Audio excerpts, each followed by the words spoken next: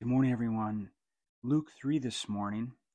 We fast forward from Jesus' birth and then the story of when he was about 12 years old and he went up to Jerusalem to the Passover. And now we are seeing Jesus and John the Baptist as adults around the age of 30.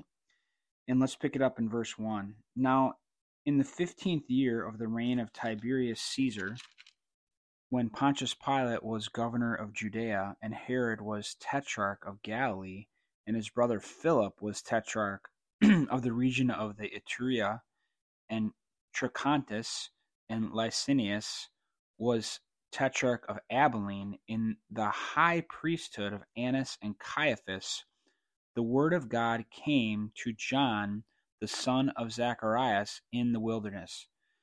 Now that was a mouthful there, but what it does is it helps us date. Luke is giving us really good records of who was in charge of the various regions at that time, both of the empire, but then also of the Jewish,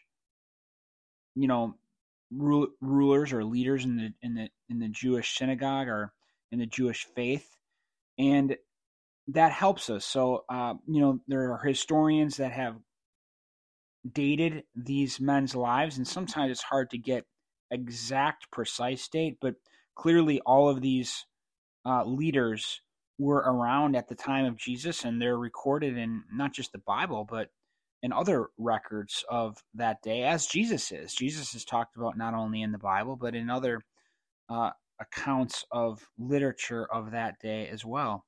These are real people and real places. And let's pick it up in verse 3 there, and he came into all the district around the Jordan, preaching a baptism of repentance for the forgiveness of sins. So John the Baptist, coming from, Jesus' cousin, coming from Zacharias and Elizabeth, is called to a preaching ministry and asking the Jews to repent for the forgiveness of sins and be baptized. What's interesting in trying to discern John's ministry, and this happens in other gospel accounts too. I think it's more prevalent in what we call the synoptic gospels. That is Matthew, Mark, and Luke. They're very similar, and they were written earlier. John's gospel, John wrote later and covered different material, likely already seeing the sources of Matthew, Mark, and Luke. John filled in the blanks and gave his account of the life of Jesus, covering new material largely, not entirely. I mean, obviously the stories line up, but John wrote later to fill in what wasn't written by the other men. But anyways, when these guys wrote, I want you to picture this.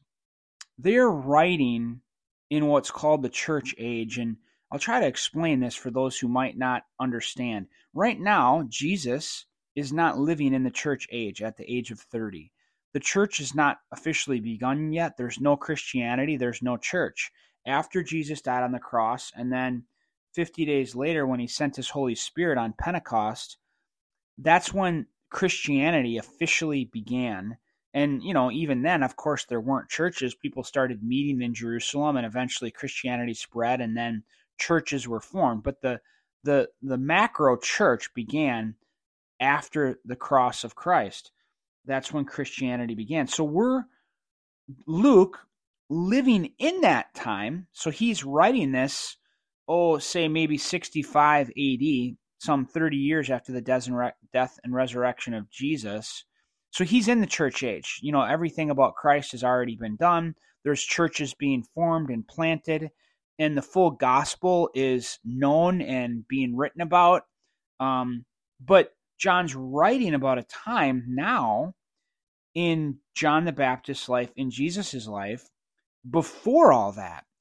And especially in Matthew, Mark, and Luke, it appears they tried to more so write in context of that moment, whereas John, writing maybe as late as 90 AD, the Gospel of John, he wrote much later, he seems to give more of a church age view, a full gospel view writing as though the gospel's already in existence, whereas right now Luke's writing more so understanding what John was doing before the church began. I hope you're following what I'm saying. So John the Baptist's message is not a full gospel message yet. He's preaching to Jews who are under the law, and he's trying to help them understand what it means to follow God. And as we see in verse 4, he begins to share, I am the one, though, that was prophesied to come to prepare the way for Jesus, who would bring the gospel. And that's what he's saying in Isaiah 40 here. He's quoting from Isaiah 40. Luke is, as it is written in the book of the words of Isaiah the prophet, the voice of one crying in the wilderness, make ready the way of the Lord. Make his path straight. Every ravine will be filled, and every mountain and hill will be brought low. The crooked will become straight, and the rough road smooth, and all flesh will see the salvation of God. John knows and sees himself, and he is acknowledged in the Bible as the one who is prophesied to come to prepare the way for the Lord, and that's what's being said here. So John the Baptist began saying to the crowds who were going out to be baptized by him, you brood of vipers, who warned you to flee from the wrath to come? Now, that's really an interesting statement, and again, sometimes, it's challenging to interpret, but he is saying, who warned you to flee the wrath to come? Well, remember now, although John is giving some special revelation, John may have had an understanding that a lot of Jews had, that the Messiah was going to come to judge and then to rule and reign, and that would happen quickly. And the way that Jesus actually came is Jesus came to usher in the church age. It was largely a mystery. The age that we even live in now was a mystery to the Jewish people. They didn't see this age. What they saw was their Messiah ruler was going to come back to judge and to rule and to reign. And they are right that is what's going to happen, because Jesus is coming again. And when he comes again, he's going to come to judge, and he's going to come to rule and reign. But the Jews missed out on the church age. They didn't see this age coming. So it may have been that John also did not fully see, and that he was seeing that, hey, this Jesus who I'm about to baptize, he's coming to judge and then to reign. And the wrath that he may be thinking of is the wrath that this Messiah, Jesus, who is going to come to judge, is going to bring on them. That is possible.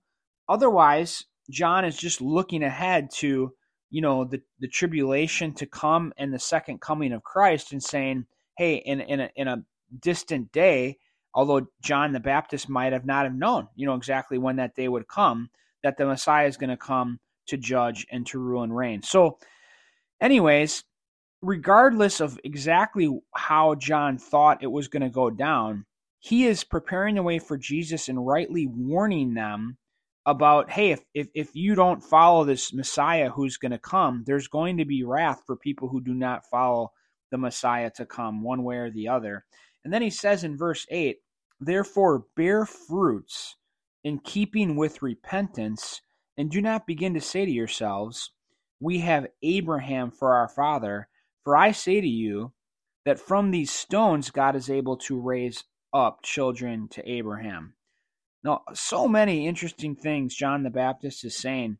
So one, the Jewish people were special. They were God's family, and they saw their lineage coming from Abraham, and they saw themselves as under the promise that God made to Abraham, that I'm going to bless that family, and I'm going to make you a blessing to the nations. So they saw themselves as part of God's covenantal family under the blessing of Abraham. But one of the errors that came from that is, it's like, okay, well, we're God's special people. We're being blessed by the family of Abraham, and almost taking it for granted that they don't need to live as godly people, that they don't need to live to serve God and to bear fruit and to do what's honorable and to do what's right. Almost just say, kind of like, I really look at it as like today, how we have people who might say, "Oh yeah, well I grew up Christian," or "Oh yeah, I was infant baptized. I'm good. I'm going to heaven." And yet they're not really looking to serve God and to live for him, and they're not living a transformed life. They're like taking for granted some kind of faith from their parents or some kind of infant baptism, and as though God doesn't want us to live a transformed life now. And what John's saying is, stop relying on the fact that you're just Abraham's, you come from Abraham's descendant. Live for God, bear fruit, and repent, and do not just claim you have a family lineage without actually having a transformed life. And verse 9, it says, "Indeed, the axe is already laid at the root of the trees, so every tree that does not bear good fruit is cut down and thrown into the fire." Now, Jesus said things like this too when his ministry begins, and has shaped my theology. I really do believe that God saves us, transforms us. He puts his Holy Spirit into us so that we will live a new life and that we will seek to bear fruit for God. It's not how we're saved, but it's what we do because we're saved. Now, again, John's not specifically speaking that in gospel terms because that's not fully there yet, but he is again challenging the people who are coming out to him. Listen, serve God, because Jesus is coming and one day he's going to judge, and it's important that your life actually reveal that you're the people of God, not that you're just a child of Abraham. So it's more of the same argument, but he shares some challenging words, and I think those words are very relevant to us today.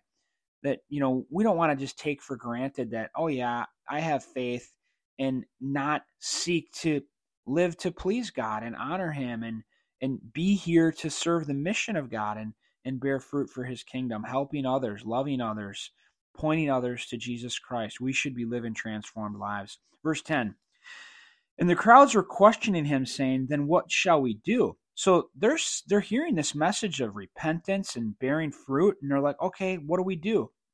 And he would answer and say to them, "The man who has two tunics is to share with him who has none."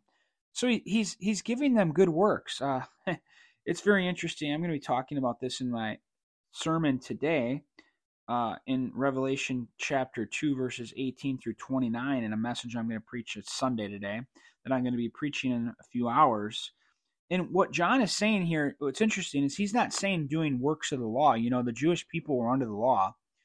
And he's not saying focus on works of the law. He's saying focus on good works. He's saying do something good. If there's someone who's in need, share a tunic with them. If they have food, and let me keep going. "And he who has food is to do likewise. Share and do good works. Do good things for others." This isn't a work of the law. This is just something that you do when you're a person of faith to help people, and that's deemed good in God's eyes, and John's pointing that out. And some tax collectors also came to be baptized, and they said to him, "Teacher, what shall we do?" So now they want to know what to do. And he said to them, "Collect no more than what you have been ordered to." So don't overcharge, don't line your pockets, which the tax collectors were known for. They just do what you need to do your job, but don't over collect from the people. Do what's right. That's what John the Baptist is saying. Stop relying on, your lineage, and do what's right. Honor God.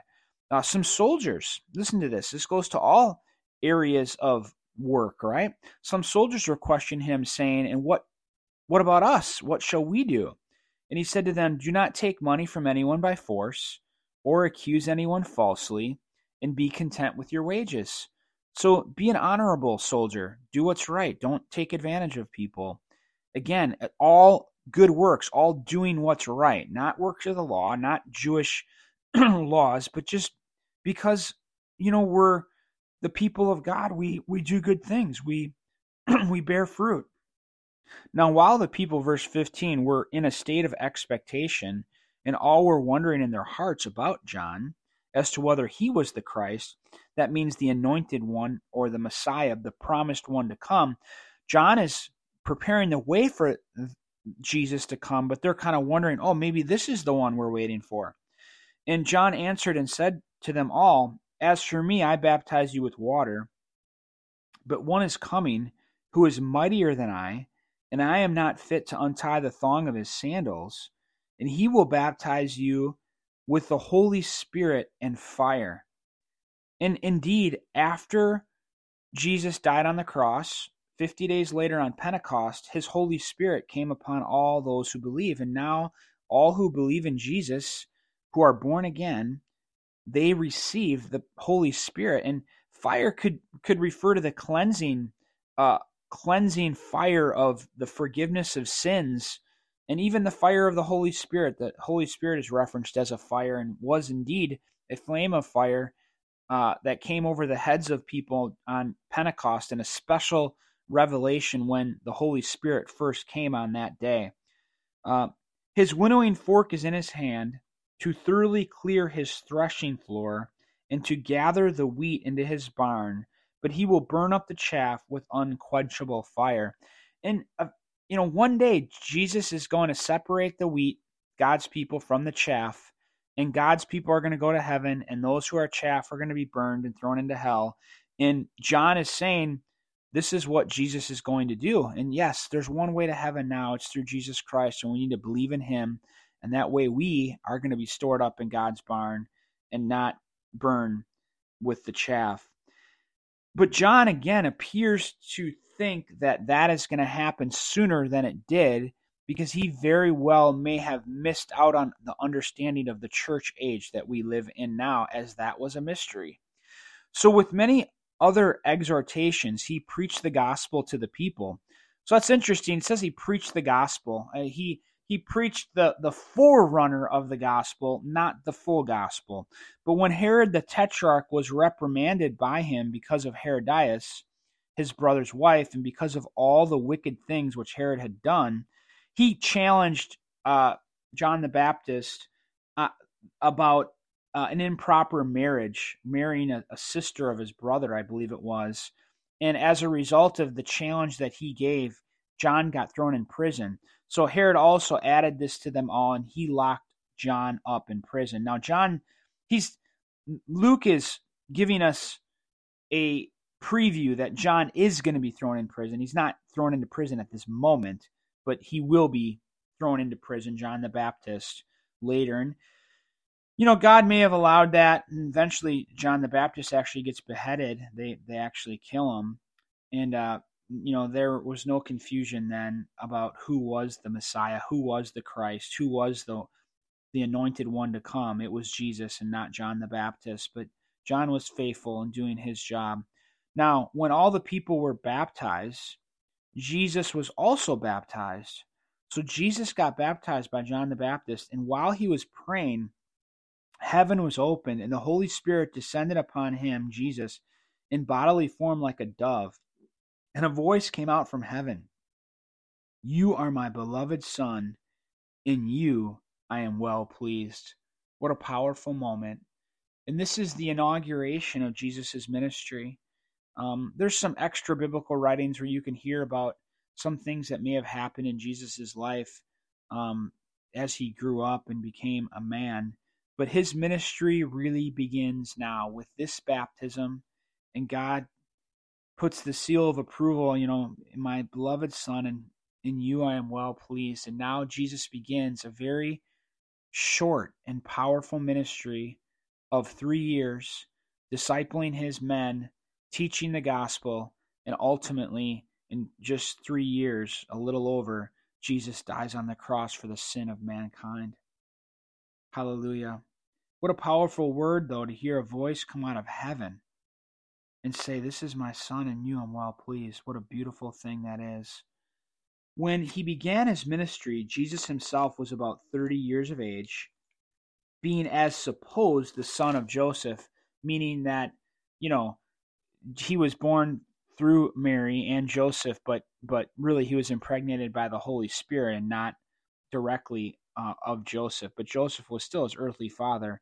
Joseph, the son of Eli. Now, what we're going to get into now is the lineage, and this lineage is the lineage of Mary, it is supposed, whereas Matthew covers the lineage of Joseph. And the reason the lineages are important, and there's a lot of interesting things in these lineages, and I'm not going to cover this one in detail. We covered the one in Matthew in detail, and that's already been recorded. You could listen to that. I believe that's right away in Matthew chapter 1 if you want to listen to that. But this one covers the lineage from Mary. Now, both Joseph and Mary, as recorded in Scripture, come from the family line of David. And it was promised that the Messiah, Jesus, would come from Bethlehem and from the family line of David. David was promised that he would have a son that would have an eternal kingdom. And that person is Jesus. And that's one of the main reasons for the lineages in Matthew and Luke, showing that Jesus can be traced from David's lineage because that was promised in the Bible. So there's some amazing stories, covered in the lineage, and I covered some of them in Matthew chapter 1, if you want to take a look at some of those. But it's pretty special that God could come about to make Jesus come from the family line that he was supposed to come from. God can tie the knots of his word and his story, and he does an incredible job, even though sometimes it's separating 1,000 years or even more of history. God's bringing together Old Testament prophecy and fulfilling it in his Son. Well, Jesus now is going to begin his ministry as we turn to chapter 4, and it'll be what a powerful ministry it will be. God bless you all.